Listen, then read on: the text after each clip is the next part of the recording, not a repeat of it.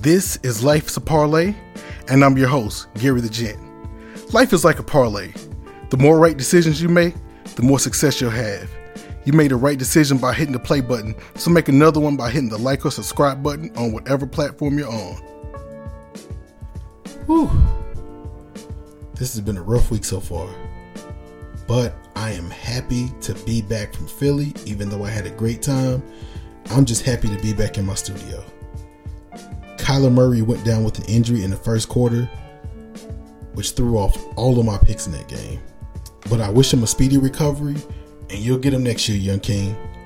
I also talked about the Arizona GM in the last episode, Klein, and I just hope he recovers from whatever health issues he's having, and I hope he has a gig waiting on him when he gets back. I hate to say it, but the NFL is a cold game. Remember the Texas GM? I think his name was Rick Smith. Took a leave of absence because his wife was sick. Never got a spot back. But I'm glad to see such a classy organization is being run so well these days. On top of the slow start to the week, I came in one pick shy of hitting a 7-leg, $7,000 parlay. I had Charlotte to cover the spread at -4.5 against the Pistons, and they played with my emotions the whole time, man. But they're now a member of a very prestigious club of mine.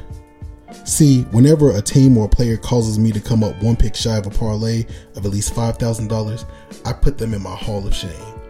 I keep them on the blackboard and everything. My last induction into this very special club was 2021 Geno Smith. I had the Seahawks on the money line against the Steelers, and he lost a strip sack in overtime, and the Seahawks lost. Cost me a $6,000 parlay because that was the last leg I needed to hit. Which leads me to this week's Thursday night football matchup, the 49ers versus the Seahawks. If you've been listening, you know how I feel about divisional rivalry games. But there is value in this game, and I'm going to keep it simple. 49ers defense? Awesome. Seahawks defense? Not so awesome. The 49ers defense is first in total yards allowed, first in rushing yards allowed, and first in points allowed at only 15.2 points per game. They are taking on a Seahawks offense that is 6th in the league in scoring, which is very good, but they're 21st in the league in rushing offense. For any team to beat this 49ers defense, it's going to take a balanced attack on offense. On defense, the Seahawks are 28th in total yards allowed at 378.7 yards per game and 31st ranked defense against the run, allowing 160.5 rushing yards per game. These divisional games can be weird.